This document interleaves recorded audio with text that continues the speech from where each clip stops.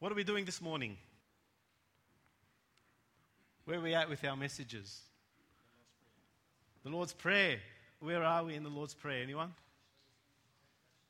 Let us not into temptation, but deliver us from evil. So I want to talk about delivering us from evil and why Jesus would have considered that line to be a vital line to put into the Lord's Prayer.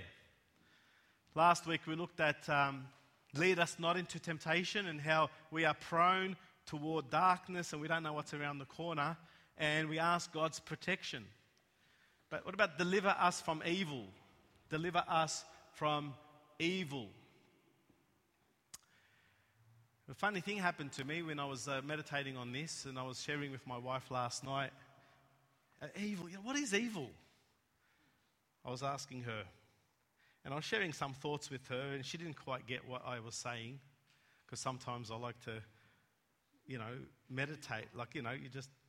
She didn't quite get what I was saying, and she was running late to go to work that night, last night.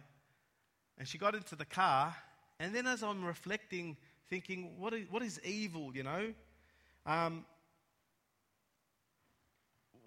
can I explain it? And it came to my head, I thought, I got it. And I ran to the car, and she was running late. She was reversing out of the driveway. And I ran to the car, really excited, and she was reversing out. And I went boom, boom, boom, on the window. She jumped, right, startled by me. She pulled the window down, and she goes, "What are you doing?" Because she thought she hit something. And I said to her, evil is more than a thought. Evil's more than a thought. She goes, "What are you saying?" I go, "Evil more than a thought." And she goes, "I've got to go." And she drove off. And as soon as she drove off, I sensed the neighbours on the footpath. And they would have heard, "You're more evil than I thought. What are you doing? You're more evil than I thought. I've got to go." And I just walked back into the house. And they're thinking, there they go again, these Christians. Is he a pastor? Is that guy? But the reality is, what I was trying to communicate is, evil is more than a thought. Because sometimes, when someone thinks something, you think, well, that's an evil thought, man. Don't think like that. It's evil, But evil is more than a thought. It is. It's more than a thought. You can think evil, but evil is more than that. Evil is more than an action. And you see on the news the amount of evil that surrounds us, like the massacre of innocent children and all the stuff that happens, and you look, that's so evil. But evil is more than an action. So what is evil? Evil, and this is extraordinary when Jesus told us to pray, deliver us from evil. Evil is a person. In fact, the translations, other translations like the NIV, it says, deliver us from the evil one. And I think that's pretty extraordinary, because the Lord Jesus Christ opens up the prayer with our Father as the very peak and first and foremost words in that prayer. And then he's ending it with the evil one. So what he wants us to acknowledge is this. Firstly, when we come before God, we have a Father that we cry out to. But at the bottom, underlying our life, is the evil one. And the reality is this, is that you can't live your Christian life not acknowledging or knowing just as much as you believe in God, you need to just as much believe in the devil. Because if you don't believe in the devil, it's like you're in a boxing ring fighting against Casper. You don't know where your hits are. You don't know where you're going to jab. And so every Christian has to acknowledge and believe that there is a devil. There is a devil. There's thoughts out there that they don't want you to believe there's a devil, because if you believe in the devil, you're going to start learning a lot about your enemy. And when you know a lot about your enemy, you can actually fight properly. So when we pray the Lord's Prayer and we pray, Lord, deliver us from evil, Jesus Christ is underpinning for us the fact that there is a devil. And the most important phrase, I reckon, within that deliver us from evil is the word deliver. The word deliver. You know, like the Holocaust, when the Jews, 6 million of them died. If I was trying to solve the problem, how am I going to deal with this? How am I going to get the Jews out, and save them? If I thought to myself, their deliverance is about closing down the concentration camps, because they're pretty evil, I don't think I'd succeed much. If I thought to myself, well, their deliverance is about shooting off all the Nazi regime and destroying that. But unless I thought to myself, their deliverance is by kicking off Hitler, then I don't think I'd be much success in that fight. Hitler. If I got rid of Hitler, then I could probably set free. There's a man who basically went to church and to a Bible study prayer night, and he would kneel down and he would pray and he would say, Lord, get rid of all the cobwebs in my life, every dark corner, all cobwebs, just wipe me clean. And then the next week he comes back and he prays the same prayer. Lord, the cobwebs, get rid of all the cobwebs in my life, And then the next week he comes back again. Lord, those cobwebs, they dangle at every corner of my life. Get rid of these cobwebs. Well, one night he came and just as before he was about to pray, the lady that sat next to him in prayer looked at him and knew him. And just before he had a chance, she lifted up her voice and said, Lord God, I pray for my friend. Kill that spider. Kill that spider. And so when we say deliver us, not from evil, but deliver us from the evil one. The evil one. Why? I'll tell you why. Because Isaiah told us in chapter 14, verse 16 to 17, he says this. Isaiah 14, 16 to 17.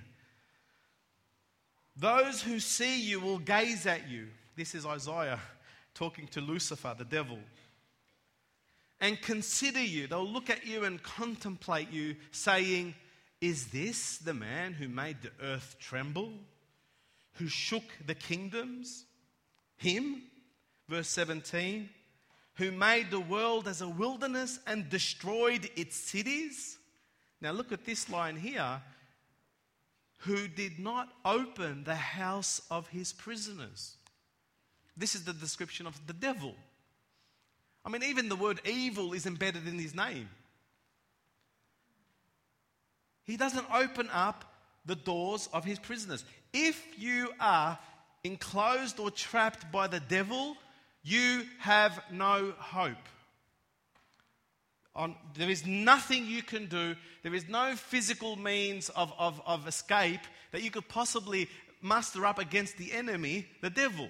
He does not let loose the doors. What that means is there's no negotiation with the devil. It's not like you can kind of work out a way how to get what you want, the desires and the lusts and all the sins, somehow through the back door of hell and then get out without kind of being burnt. It's not like somehow if you can negotiate a lifestyle or a habit of a pattern of sin, and as long as I kind of do it my way, then I'm okay. I can kind of walk the edge. It's not like that. If you are ensnared by the devil, meaning that you are oppressed, meaning that you are taken hostage and bound, you need to understand that he will not let you go. He's not going to let you go. He's not human like you and I where we can feel compassion. He's not human like you and I where we can offer a little bit of kindness. He is pure evil. He is evil. Just like God is love, and in him is no darkness, the devil is hate, and in him is no light. He is evil completely. Just like when we say Christ is the author and the finisher of our faith, The devil is the author and fulfiller of evil. There is absolutely in him no form of compromise when it comes to evil. That's the devil. And so for sure we ought to be praying, Lord, deliver me from him. And God would have it that every Christian understands and every person knows that there needs to be a deliverance from the grip of the devil. You can judge it for yourselves in your own experience. Have you ever really tried to escape the grip of the enemy without a prayer? Have you ever tried by any means to kind of be free without a call to God? I remember we had a Bible study many, many years ago, and the person that came to the Bible study was pressed hard, like he wanted to give his life to the Lord. I said, well, give your life to the Lord, mate. Give your life to the Lord. He goes, I so want to. I go, then why don't you? If you really want to, you can. He goes, I want to so bad. I go, well, do it. He goes, I just can't. I go, what is it? He goes, something's holding back my heart.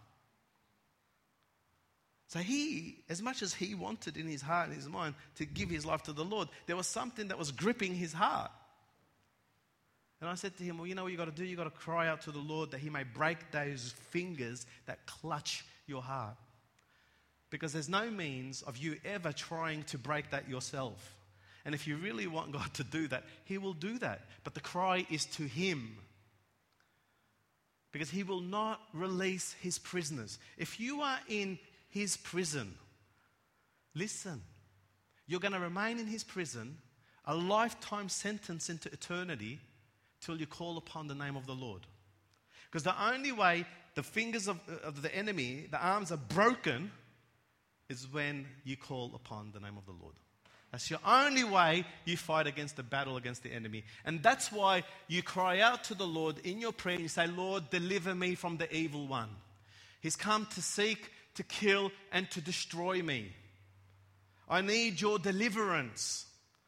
This is what I find extraordinary when people say things like, well, what's the relevance of the Bible today? Well, you still reading the Bible? I think, man, there's nothing more relevant than asking God deliverance from evil today.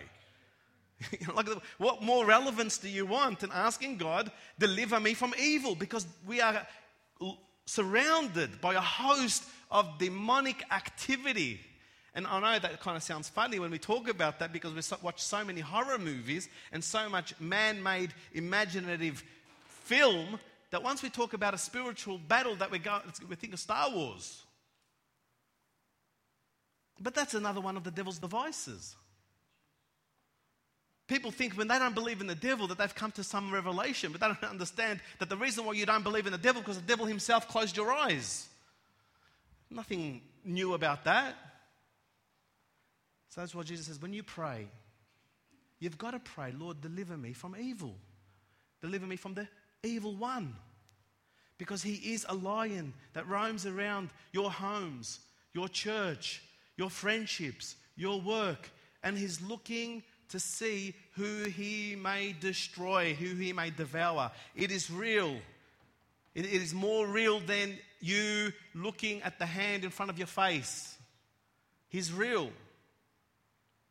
So, what's the good news? The good news is that does God hear you? If he told you to pray it, does he say to you to pray it so that you can just not receive? Or is he telling you to pray it because you need to, that I may perform and that I may do?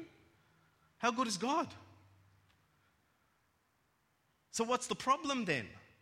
Those of you who are still chained in the grip of the enemy, why are you chained when Jesus himself said, pray deliverance and he'll deliver you?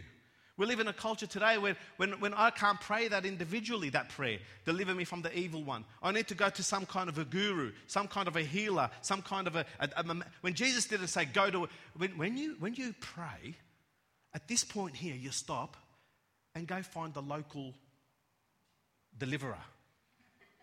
That's what you do. He didn't say that. He's given you the authority to pray for deliverance. How good is that? He's given me within my life of prayer that I don't need to fear the enemy. In fact, the enemy fears me. The devil's like a lion without any teeth. He walks around with gums. When he takes a bite, he just gnaws at my hand. I don't get hurt by it because I've been delivered.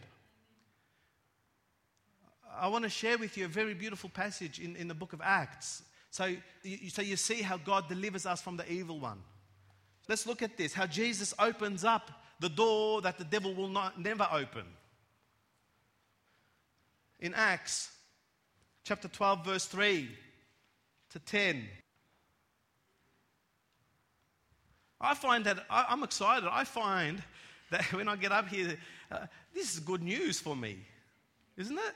Like, I find that if I'm in bondage, I don't need to be in bondage. If I'm in a chain, I don't need to be in a chain. And when I'm talking about, this is what I'm saying, evil is more than a thought or an action, because evil can be a relationship. And that relationship can be beautiful and perfect, but it's still evil. Why? Because it keeps me chained to earth and not to the things that are eternal. It keeps me held back from throwing my life over to Jesus. That's evil. There's nothing more evil than unbelief. There's nothing more evil than the separation from God. And so look how God shows us in a picture, a beautiful picture here, a real account that took place in Acts with Peter, who was locked up in prison. And if we look carefully at this passage, there's more than just this account. This passage here is not just an event that took place. It's actually a painted portrayal of the freedom that belongs to every Christian. How God himself delivers anyone who's ensnared by the devil. This is not Peter's account. This is the Christian's account. And the early church were a representation of the Christians. If you study the book of Acts, you'll understand that there are characters in the book of Acts that are a portrayal of those who call themselves Christians, but they're not. Study them carefully. And then you've got those who are learning to be Christians and what becomes of them. You understand? So this book of Acts is seriously, it's not just an account in history. It's like God already painted and wrote this marvelous story of salvation in the events of people's lives. And this account here is exactly that. This account is a picture of deliverance that belongs to every Christian. I'll show you what I mean. Verse 3, it says, "And because he saw that it pleased the Jews, he proceeded further to seize Peter also. Now, it was during the days of unleavened bread." See, we go. We're told something here. What's the significance? Why are we told that it was during the days of unleavened bread? They weren't happy with Peter. He was doing wonderful work and healing people, and they took him and they put him into prison. And they wanted to basically judge him the next day. Get rid of him. Because that's what we do when we don't believe in God. We want to get rid of him. Those who preach it or teach it or live it, let's get rid of him. And that's what they tried to do with Peter. And this was happening during the days of unleavened bread. Very significant. Unleavened bread is basically bread that is pure. Bread that does not have any yeast. In the Bible, when you look at this unleavened bread or this concept of yeast, yeast is a picture of sin. And the idea is that when you put sin among people, it grows. That's what yeast does to bread. So the bread that Jesus shows us, or even in the Old Testament, is this unleavened bread. The way it originated in the time of the Jews when they were escaping Egypt is that they didn't have time to put yeast in the bread because they had to get out. That's why they celebrate the Feast of Unleavened Bread. Because if they were waiting for the bread to rise, they're gone. The Egyptians slay them. So they had to escape with unleavened bread because they needed food. Got it? So this is the picture here, right here, this is being drawn for us. You don't have time to be in sin because sin's going to enslave you. When Christ sets you free, get out. You understand? Okay, so this is where we are. Here is Peter. In the weeks, the days ahead is the unleavened feast. So there's a picture that's being drawn. What happens when we allow sin? When we allow the bondage to enslave us? And Peter beautifully demonstrates for us. Look at this. So when he had arrested, they put him in prison in those days of the unleavened bread and delivered him. He was put him and delivered him to 4 squads or 4 quarters of soldiers to keep him intending to bring him before the people. What that means is this. In a roundabout way, there was Peter and there was all around him 4 soldiers on different gates. 4 different soldiers. So I don't know, maybe I reckon there was about 16 soldiers surrounding him, and he was right in the center. It's like how the devil enslaves you. He's not going to put one person and, he's going to put a rock, a heavy rock, lest you resurrect and come out alive. Yeah, so he puts these soldiers around you to go, his soldiers, his spirits, his bondages, his temptations, everything. You're perfectly trapped. And if that's not enough, Peter was therefore kept in prison, in verse 5, but constant prayer. This is why Jesus says, pray that you be delivered. Because only prayer is going to deliver you. Constant prayer was offered to God for him by the church. That's us. And when Herod was about to bring him out that night, Peter was sleeping, bound with 2 chains between 2 soldiers. And the guards before the door were keeping the prison. So not only did he have the, people around him, within his cell, he was bound with 2 chains and 2 soldiers. And even at the door, there was another person. This is how the devil ensnares us and traps us. Listen, deliverance is not a light thing. It's not like that. It's not like an easy believism, I believe. It's not like that. It's a heart that believes as in sincere that God hears me. When I cry out to him, he'll deliver me. Because that's how we're trapped. I tell people the greatest miracle was not the person who was healed from being blind or the lame. The greatest miracle is when a person's heart has been turned to Jesus. Because the ensnare, this body of mine is in a fallen state, and my heart, the will is entrapped in this place. So anytime I can even cry out to the Lord is miraculous. That's why people, they don't understand salvation. That's why the Bible says today, if you hear his voice, there's an opening. And when you hear his voice, don't harden your heart. Receive him. And that's not just talking about salvation. That's talking about every area of your life. That's talking about when the Spirit of God speaks to you about something specific. Hate, jealousy, greed, lust. When God talks to you something specific, respond. Don't hold on to it. Don't keep it. Don't think I'll be okay one day. The devil doesn't let you go. That's the picture that we have here with Peter. Now what happens to Peter? And Peter was therefore kept in prison, constant prayer by the church. In verse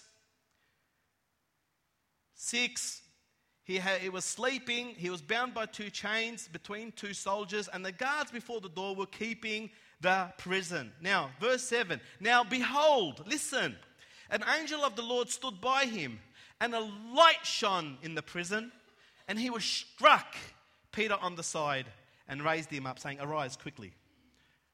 A light shone.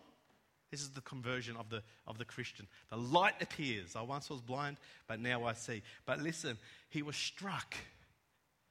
He was struck. He doesn't say he was, hey, psst, get up.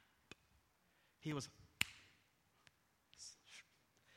like Paul thrown off a horse.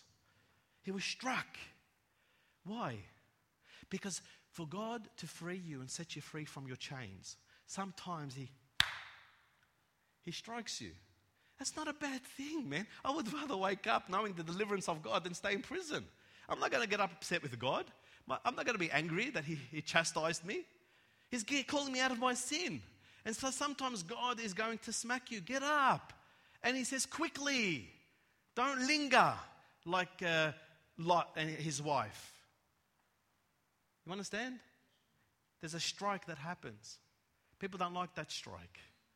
People always want to be told that God pats. God pats like you're a pet, like a puppy. But a true father hits.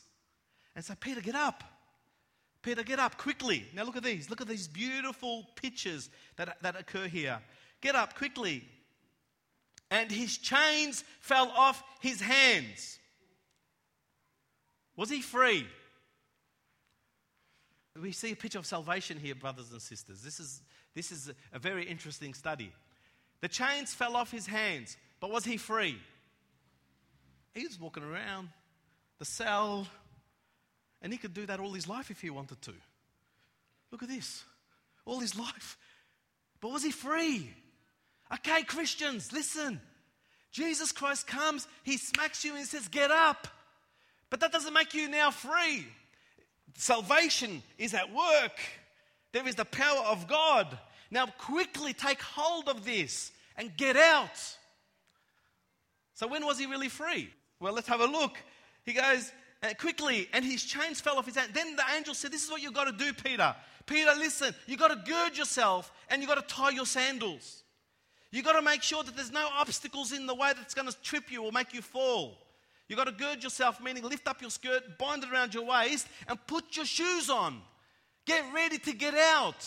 But most of us, we don't get that far. We're just happy to know that God forgives us. We're just happy to know that, all the truths of God, but not the power of it. So get up, Peter, go. So gird yourself, tie it up so nothing trips. Whatever thorn or thistle's in the way, pave it, move it, get rid of it, because there's freedom about to happen for you. Put your shoes on because we're ready to walk. Now listen to what he says to him. Not only that, but he also says, and so he did. So Peter did that. And he said to him, Peter, put on your garment and follow me. What garment? Put on the garment of Jesus Christ, his righteousness, and do what? Follow me. This is salvation in progress. We are moving out of this place of bondage and chains that the devil would not let go. Put it on. Put on the garment of righteousness. If you don't put on the garment of righteousness, the devil's always going to pound you. Walk holy and follow me, because deliverance is about to take place. Imagine Peter said, I can't put on my garment. I can't put on my shoes. What then? Jesus healed a man once, and he spat in his hand and face, and he goes, what do you see? He says, I see men as trees walking. If Jesus didn't leave him like that, he didn't heal a man to leave him half-sighted, like not really, knowing what he can see. He completed his work. And so Christ says that, the Bible says that about us. It says, what he has begun in you, he will finish. When it's not finished, it's not because he's not able. When it's not finished, it's because you've decided to stay in your cell. You've actually grown comfortable with the chains around your ankle. They don't feel like iron anymore. They actually feel like nice pillows wrapped around your warm legs. And that's generally how the devil works. He keeps you comfortable in your sin, so you don't shed blood against it, like Paul tells us. And his chains fell off his hands, and the angel said to him, gird yourself, tie your sandals. And so he did, and put on your garment and follow me. So he went out and he followed. Listen, and he followed. And he did not know what was done by the angel, if it was real or not. He thought he was seeing a vision.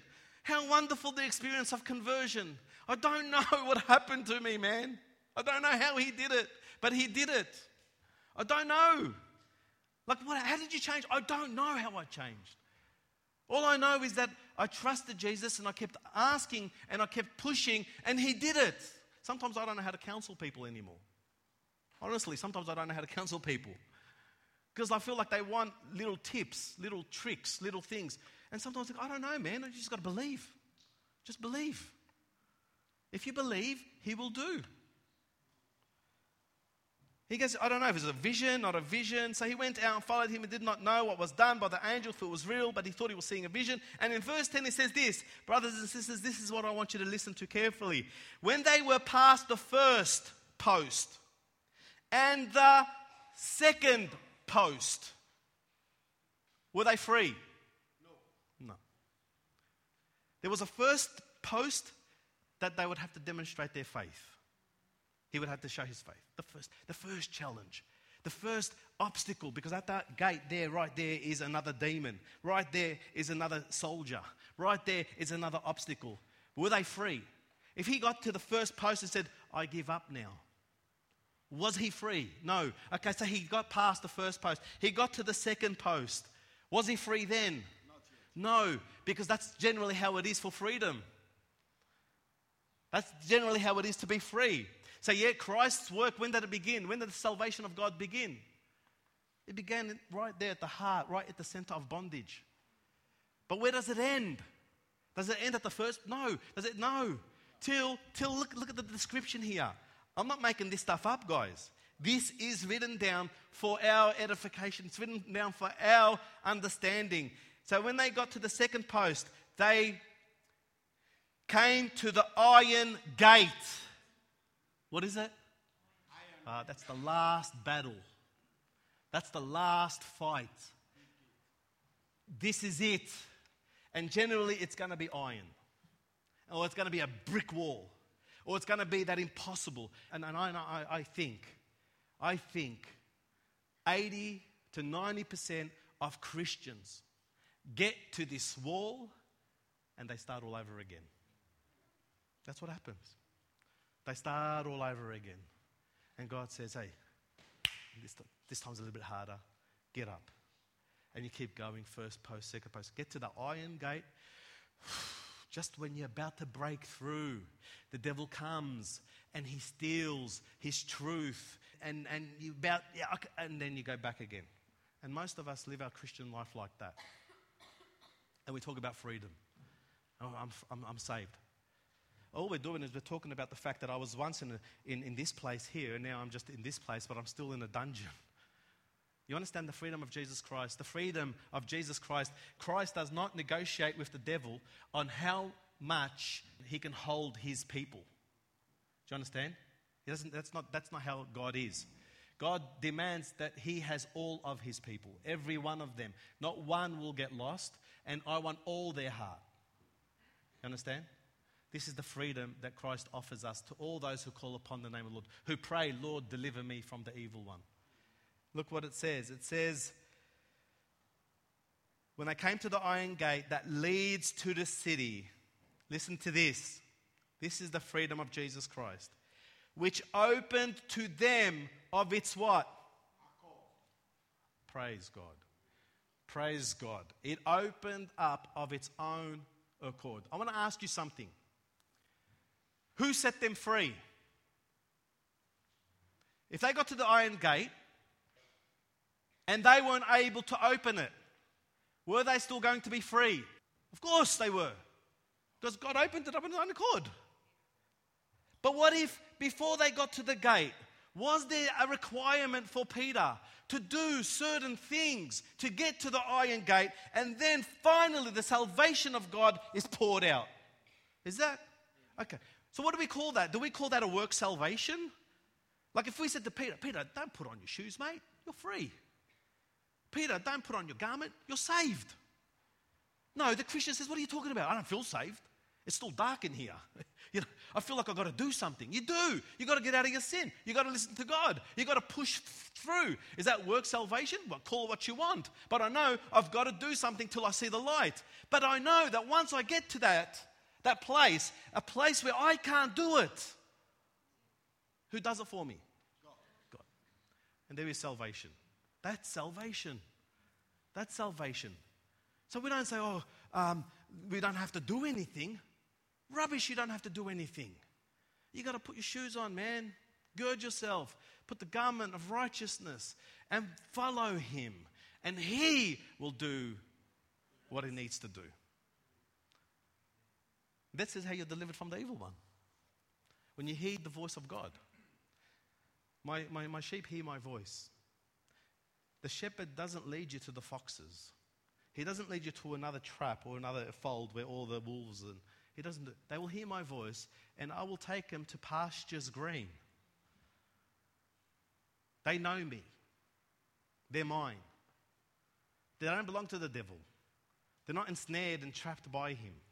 He will try and destroy them, but they'll know his voice isn't me, and they will follow me. That's my people. That's my people. All right, Ezekiel chapter 30. Ezekiel chapter 30, verse 20 to 22.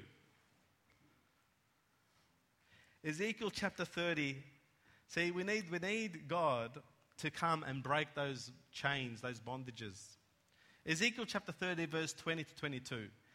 And this is Ezekiel saying, "And it came to pass in the 11th year, in the first month, in the 7th day of the month, that the word of the Lord came unto me, saying, Son of man, I have broken the arm of Pharaoh, king of Egypt."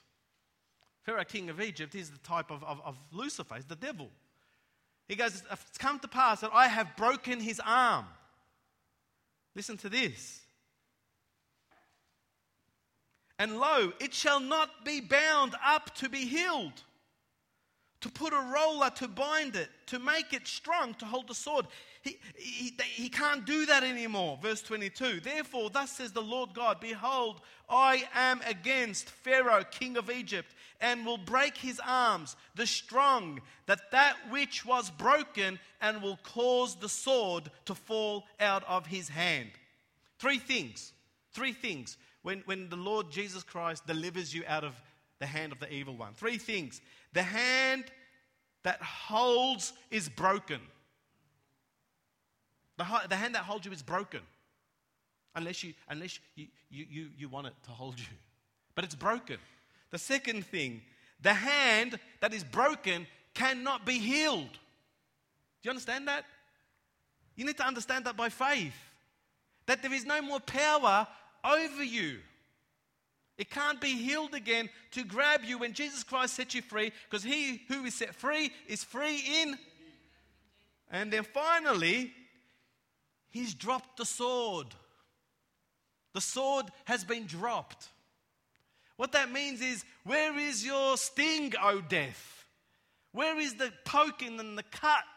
I've been delivered from it. Where is it now? What can you do to me that Christ can't heal or restore? This is the deliverance of the enemy. And then finally, I'll finish with this. I kind of skimmed that through.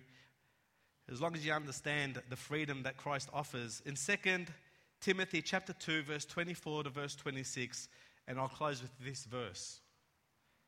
2 Timothy chapter 2, 24 to 26. "The servant of the Lord must not quarrel, but be gentle to everyone, able to teach, patient." Verse 25, "In humility, correcting those who are in opposition, if God perhaps will grant them repentance, so that they may know the truth." And in verse 26 we read, "And that they may come to their senses and escape the snare of the devil, having been taken captive by him to do his will." The prayer for the saints is that you would wake up. Wake up. Wake up and come to the senses that there's a devil that has ensnared you and has taken you captive, whether you realize it or not, to do his will. But you don't have to. If you come to your senses right now, if God is knocking at the door of your heart and speaking to you, you wake up like the prodigal son. He came to his senses and realized that, I can't keep feeding pigs all my life and eating their food. If you come to your senses this morning and you wake up and you realize that whatever bondage or sin you're in, the devil has taken you captive to do his will. I don't care much for righteous reasoning or religious thought that is good and positive. I don't care much for that. I care about that soul that's been regenerated, the heart. Because you can have someone who's not regenerated and is taken captive by the devil, no matter how moral they are in their head, no matter what good thoughts they think they're thinking or counsel they think they're giving, they are taken captive by the devil to do whose will? The devil's will. So, this is the message that Jesus Christ told us to pray. Deliver me from the evil one. Having said all, and I've prayed, I realize that there's a warfare, and I need you to deliver me from it. For yours is the power, the dominion, and the glory. Amen. Let's bow our heads in prayer.